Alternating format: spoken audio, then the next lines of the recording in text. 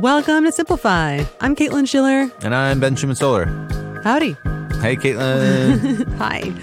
All right. So today we're going to keep this short and sweet, I think, because we have got a really different, really cool, really pretty functional how-to-y kind of episode. I think it's one of the, more unique ones that we've done. It was a great idea. Yeah, I think so too. Thank you. Although I can't take all the credit because this person reached out to me and said, hey, I really think that your audience needs this skill. And it clicked immediately. So yeah. I will not bury the lead. I will say today our guest is Stephanie Chandler. She runs the Nonfiction Authors Association. She's the founder. And the Nonfiction Writers Conference. She's also written so many books. Just Google her. You will see how prolific she's been. She basically teaches people how to get a nonfiction book published, among many, many other things. And I thought, in the Simplify audience, there's probably at least 50% of you would love to write your own book, but maybe don't know where to start. I have often thought, I got a book in me somewhere, but I don't know what it's about, and I don't know how to start it. And it seems pretty overwhelming. So I talked with Stephanie and just asked her all the questions. That's pretty much it. Yeah. So let's just play the tape and then we can talk about it and recommend some books at the end. What's great is that you're gonna have very concrete steps by the end of this episode for how to start writing your book and your options when it comes to getting it published. Okay, let's roll it. Let's do it. Hi, Stephanie. How are you? Hey, Caitlin. I am great. It's so fun to be with you today. Delighted that you made the time. Stephanie, would you please introduce yourself the way that you like to be introduced? Yeah, I am Stephanie Chandler. I'm founder and CEO of the Nonfiction Authors Association and Writers Conference, and a fellow author myself and a former bookstore owner. So I understand the publishing industry from many different directions. Wow, you do, from delivery to awaiting customers' hands to conception. That's really cool. All right, awesome. So here's something that I'm curious about. What do you think about this idea that everybody has a book in them? Do you think everyone has a book in them? I don't know if everyone does, but there's been this statistic floating around for years that 80% of people want to write a book. And I wish I knew the source and if it's an actual real statistic. But I will say a lot of people I talk to say, I'd love to write a book. And a smaller percentage of people say, oh, I could never do that. Yeah, I would say that probably 80% of my friends would like to write a book. And then I think that my closest 5 friends or so already have. So I'm lagging behind. This episode is also for me. Oh, great. I love it. So apart from me, Stephanie, who should write a book? So I focus on nonfiction. And I think that anybody who has something unique to say, especially in the nonfiction space. So whether you're writing from life experience, you're teaching something, those are kind of the two main things we see in the nonfiction space. And I think that even though there are reportedly 1 million new books being released every year, I firmly believe there is always space for new content, provided it is unique and stands out from its competition. All right, so then let's talk about, I've decided I want to write a book. I think I can. If I don't have my total idea all together yet, how do I figure out what to write about? You said it has to be unique. It can be something that teaches a skill that you know, or an idea that you know a lot about, or from personal experience. How would you say people can figure out what their book is about? So I personally like to use the old storyboard method when I'm mapping out a book. So I will literally, I'm very visual. I'll take a stack of 3x5 cards. I will write each and every minute topic, example, story, whatever it is I want to share. And each individual idea gets put down on a 3x5 card. And I will start to literally take up the floor in my living room and lay them out before me. And then I will start to put them in order. And I find this is really clarifying to figure out, if I'm putting them in order of kind of perceived chapters, where are the chapters too big? Where are the chapters light? How do I even balance it out? What's missing from this? So that is kind of the way to form that table of contents. But also you want to do that research prior to writing the book. So you want to study what books are currently in the market. You don't need to worry about books that were published, even 5 or 10 years ago if they're not currently selling well. What you want to do is focus on the most current competition and position your book differently. And one more tip, Caitlin, some people find this helpful. Write your book description first. Oh, right? Okay. Write your book description and what it is that the audience will gain from reading your book. And that can also help you get more clear. So you said write your book description first. Does that mean I just basically write a pitch? Yeah, if you think about what's on the back cover of a book or the description that you see on Amazon, that's what you're aiming for. And by the way, I should have said this first, know your target audience. I cannot emphasize this enough. Who is it you're writing for? What do they care about? How is your book going to improve their lives in some way? So I always advise our authors, focus on your audience's interests, needs, and challenges, right? So how can you address these common questions that they have? How can you do something that makes their lives easier? How can you do something that is different from what they're already reading about in your space? And if you can niche that down, even better. Using myself as an example, I was out speaking at writers' conferences, and I would get so disappointed by the fact that so little attention was paid to nonfiction writers. It was all about fiction, children's books, maybe a little memoir. But I was at a conference with 350 people, and I was the only business book writer there because there was no content for us. So that's why I started the Nonfiction Writers Conference and the association that followed, because I saw a need and nobody was filling it. And it allowed me to expand, to write books for my audience. I have very little competition in this space, even today, 13 years later. I could have been another general, writers organization, and then I would have had tons and tons and tons of competition. But instead, we got really clear on the audience and it spoke to people. So if you can think about that for your book, that will be half your battle. So I've got my passionate idea, the thing that I'm excited about writing about that I can uniquely do. I read a description of that idea, then I research my audience and figure out what they need. I see what else is out there and how I can offer something different. So then what happens? Then you have to start writing, Caitlin. Okay. And it can be so intimidating. The thought of writing a whole book can be so intimidating. So, what I like to remind new authors is that, so let's say your typical book manuscript, and by the way, manuscripts have gotten shorter over the years. We can thank Seth Godin for starting to write shorter books. It became a trend. And so you don't necessarily have to write an 80,000 word manuscript. You can even do a 40 or 50,000 word manuscript. And if you think about, 2 typed pages are about 500 words. So if you were to write 4 pages a day, it would be 1,000 words. If you did that for 40 or 50 days, you'd have a manuscript, 1,000 words a day. That's like totally doable in 2 months or so. Right? That's the point. If you break it into those small pieces and you're working from an outline, and by the way, your outline will shift a little bit, but, hopefully you're using an outline to kind of keep you on track. And you're treating it maybe even like writing miniature articles. And maybe you're even pulling in some content you've already written. I write a ton of blog posts. So whenever I sit down to write a book, I map my blog posts into my outline to see if some of the content is already created. Using what you already have, very, very smart. So is the outline the same thing as that storyboarding activity that you mentioned at first? Or is that a much earlier sort of conceptual activity?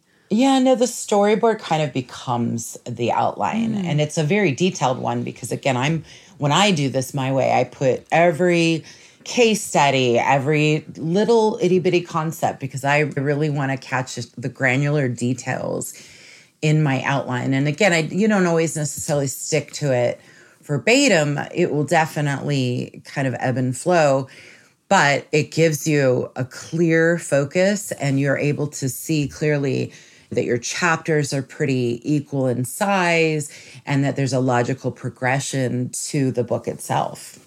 Mm-hmm. So say I make it through the first draft of my book and I have this manuscript, then what happens? So you have a couple of options here. A lot of authors go straight into editing. Some authors go to beta readers. Beta readers are people that you give early access to your manuscript, oftentimes for editorial feedback. And so for first-time authors, this can be really productive if that's the kind of feedback you want. Now, I will say, I've been a writer a long time. I don't necessarily like editorial feedback. I feel pretty confident in my writing, but especially if you're new to this, I think beta reader feedback is useful. But you do have to remember, the more cooks you put in the kitchen, the more overwhelming it can be. And you're never going to satisfy everybody. So you do have to kind of sift through that, but it can also be helpful. Are there trends? Are people bringing up the same issue over and over again? And then when you work with beta readers, I think it's important to be really clear about the feedback that you're seeking. So are you asking them probably not to correct punctuation and spelling, right? You're wanting them to give you kind of structural feedback. Do things make sense? And then have them fill out like a form for each chapter so that you're getting really specific feedback that's helpful for you, not only shaping that manuscript, but gaining confidence in that it is solid. So then I don't necessarily need an agent and a publisher and a publicist on my side to get this done. Not initially. So between beta readers and the next steps, I'm really a huge proponent of editing. I am not an editor myself. I think I'm a pretty good writer, but I will tell you, editors save me every day. So editors are wonderful. If you're traditionally publishing, they will put a manuscript through 2 to 3 rounds of editing, usually 3. And then there's 3 levels of editing, I should say. So a developmental editor gets in there and basically performs surgery on the manuscript. They might rework some things. They might make suggestions for, this needs to be expanded. This is repetitive. And then you come back and it's kind of a mutual relationship where you're working back and forth. Not every writer needs developmental editing. I don't do it because, again, I feel pretty confident in my structure and flow, but I absolutely see the value in it for writers who want that feedback. But then after that, every writer needs copy editing. And copy editing is still a level of feedback where the editor will let you know if something is confusing or you're using jargon, or I think you mentioned this back in chapter 2, so copy editing will give you a slight amount of feedback, but it's really looking at your structure, the flow of the manuscript. And so I personally always go through at least 1 round of copy editing. And then the last level is proofreading. And proofreading, because you've gone back and forth with copy editing, you've made changes, you want that final proofread to catch grammar, punctuation, spelling, those little details. But honestly, I think it's worthwhile to do at least 2 rounds of proofreading with 2 different editors, right? You can never have enough eyeballs on a piece of work. Yeah, of course. Okay, then tell me about what you usually write about. My last book was called the Nonfiction Book Publishing Plan. So it's literally a step-by-step guide on how to be your own publisher. It's really detailed, really thorough. Very proud of it. And then I have a new book coming out in the fall called the Nonfiction Book Marketing and Launch Plan Workbook. I teach a book marketing master course, and I created this workbook for the course a couple of years back, and it's evolved. And my course attendees keep saying, this should be out in the world. You don't need to take the course to use this workbook. And so I actually went and got beta readers. I had about 40 people, and I asked them to review it and tell me, does it stand alone? Does it need the course? And they said, no, this definitely stands alone. So we're putting some finishing touches, and that will be out in the fall. And I'm really excited because I personally love a workbook. And this is not one of those that's full of blank pages. It's really rich in content. And I really feel like it's going to help people. That does sound very helpful. It sounds like something I need to have in my own life, actually, if I'm going to write this book, Stephanie. It sounds like you probably read a lot of burgeoning books in your time and seen a lot of descriptions. How do you know when there's really something there? What do you notice about the ideas that are really promising? Like, what are some characteristics of the really good ones? Ooh, I love this question. I don't think anyone has ever asked me this. So I've done hybrid book publishing also for all these years. So I have, what does that mean? Oh, yeah. So hybrid publishing is basically paid self-publishing services. So can you go out and self-publish your book? Absolutely. It's a lot of work. You have to hire the editors and the designers and then interior typesetting and have the ebook formatted. So there are a group of hybrid book publishers are basically service providers that produce your book for you for a fee, but they also have quality standards, right? So they're not just publishing anything in exchange for a check. You want to know your book is in good company, that there's a standard, right? So that's really important. And it's become very popular in the self-publishing space. And so you can outsource the production of your book and know that it's done really well. Cool. Okay. Thank you for that. So back to your question. So how do I know there's something special? I am flashing on an author example. So I'll give you this author, Clayton Moore, who was referred to me by a ghostwriter a couple of years ago, wrote a memoir about being the first Black police officer in Fostoria, Ohio, and his experience with racism within the police department as an officer, right? So it's kind of the other side, right? Yeah. And his title is brilliant, Caitlin. The title is Good Cop, Black Cop. So literally he's telling me his story. I am getting chills. He's the kindest, sweetest human I have ever met. And he has so much sincerity. And because he's not a writer, he hired a ghostwriter to help him produce the manuscript. So it's really well written. It's a wonderful, inspiring story and also sad, right? Sad to know that this still happens. Yeah. And so that really stood out for me. The other thing that I notice with successful books, so Jenny Levine Fink comes to mind. She runs a community called goodforyouglutenfree.com. And this is so smart. So Jenny went through a period of discovering she had celiac disease. She had to get off gluten. She started writing about it, and she ultimately built a community around how to live gluten-free. So the smart move there is that she started building her audience several years before she wrote her book. And her book is basically a prescriptive memoir called Dear Gluten, It's Not Me, It's You. And a great title, once again, and a perspective on what it's like to go through having to rid your life of gluten and replace it. Not only was her concept different and interesting, but she'd already been building her audience. And for sure, as soon as her book came out, it started selling really, really well because of that. So there's just those little nuggets of something that's a little different, a little special, a different perspective on a topic we've heard before. Because there's no new ideas, right? There's just no new ideas. No, there's just new expressions of them. Even my own book, the nonfiction book publishing plan, there are dozens, if not, probably a couple hundred books on how to publish your book. None of them speak specifically to nonfiction. Can it still apply to fiction? Sure. But there are some unique differences with nonfiction. A lot of writers are trying to use their book to grow their business or establish thought leadership. So there's different considerations.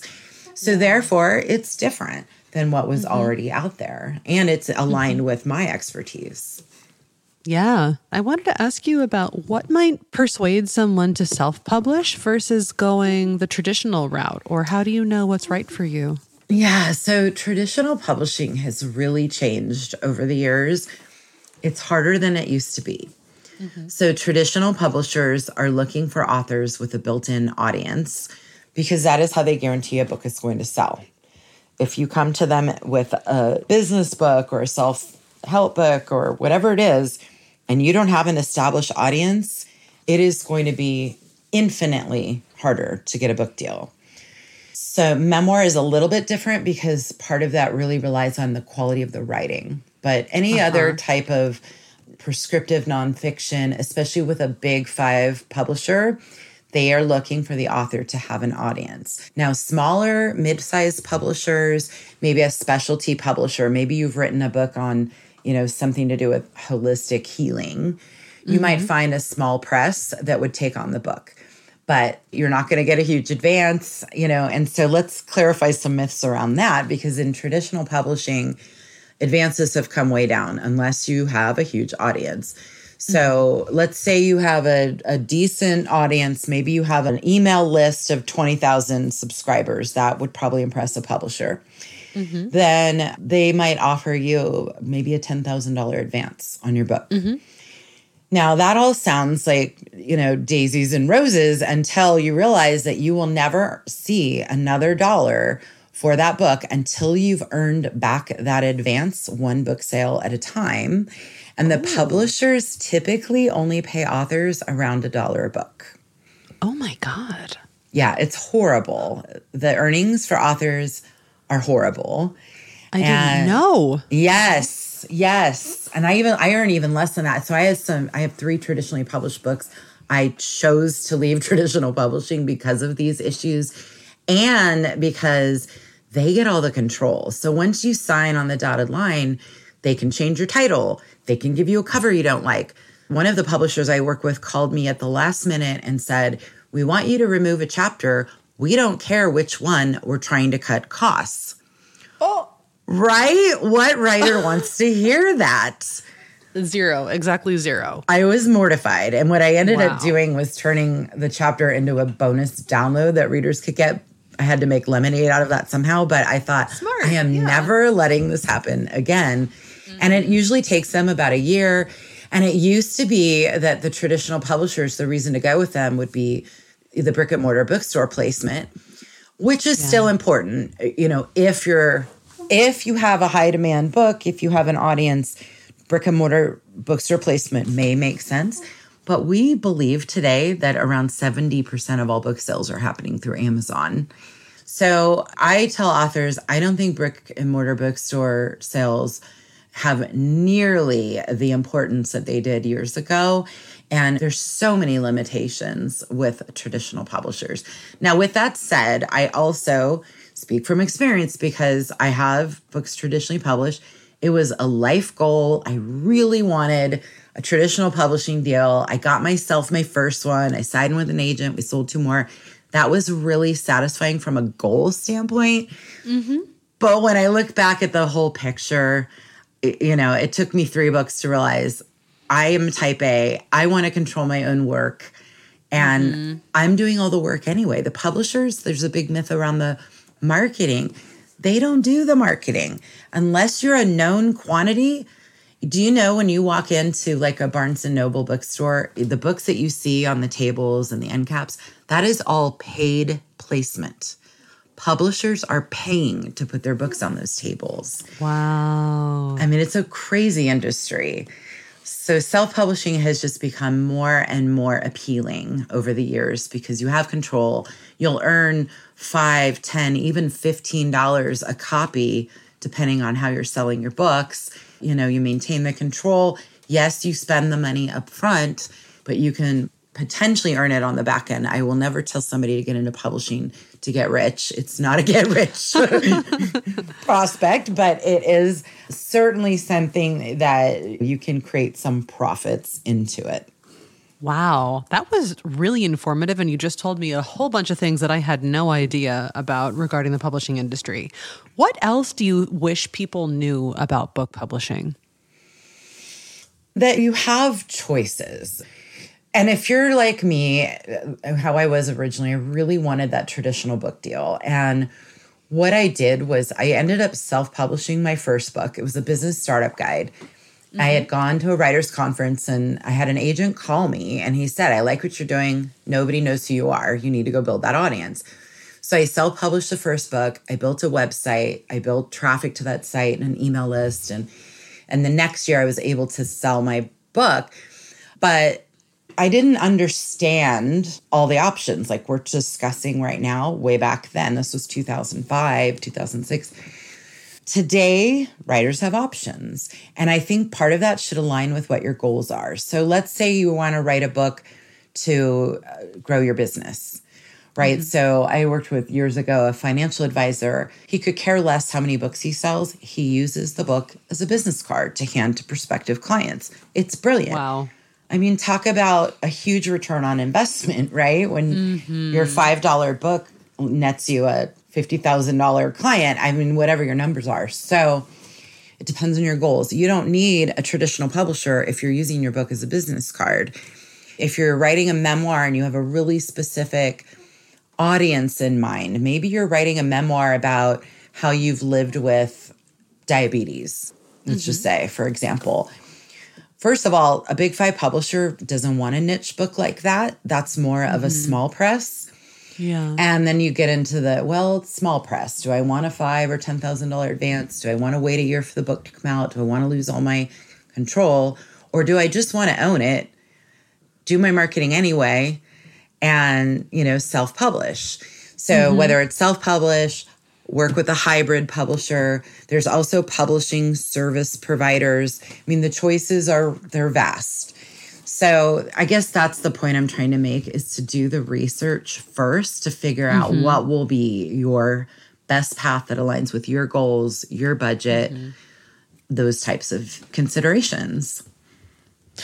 I love that you put so much emphasis on having a goal for what this book is doing. Not just a goal about, what is it about, and a goal for how many pages you want to write per day to get your book done in 2 months, but a goal for what you want this book to mean to you and your personal goals and what you want it to mean in the world. I think that's so helpful and smart, and it's a thing that I bet a lot of people aren't considering.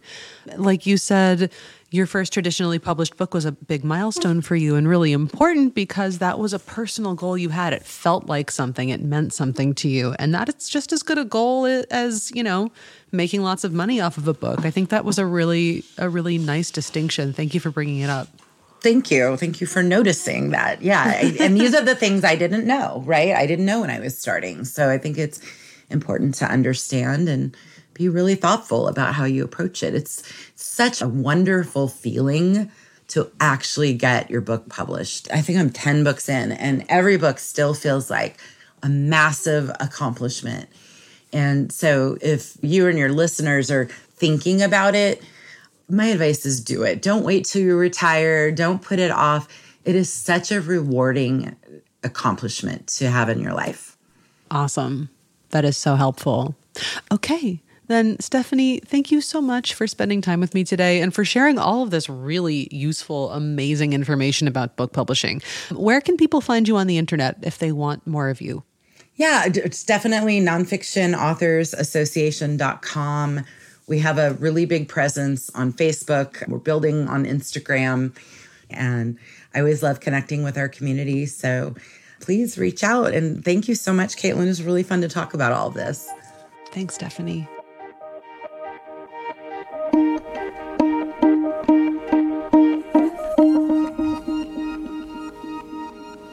Welcome to the Book End, where we end with books.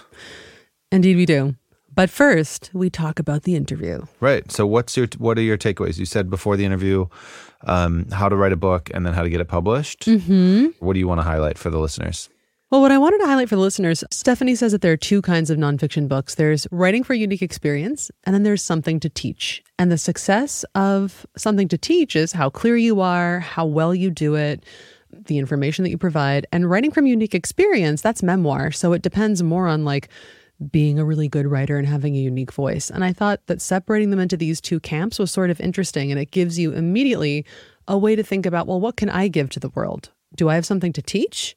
Or can I be a really great writer and give my personal experience? And there are, some instances in which these are mixed. But I thought that was a cool way to start thinking about what direction you could possibly go. What's your book? Unique experience or something to teach?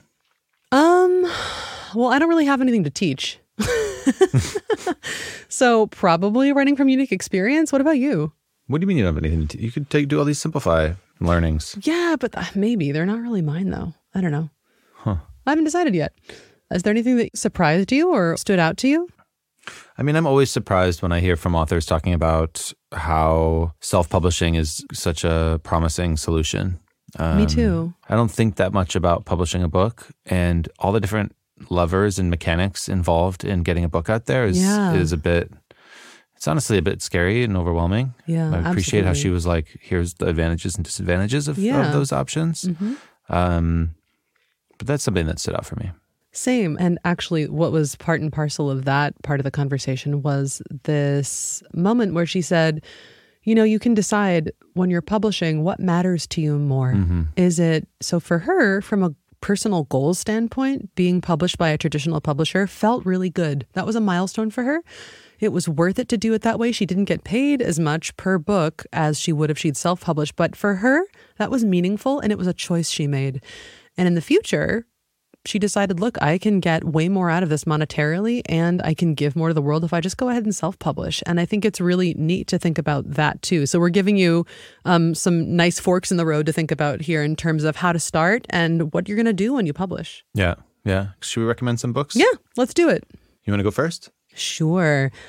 Today I brought a lovely, lovely book. It is called Bird by Bird by Anne Lamott.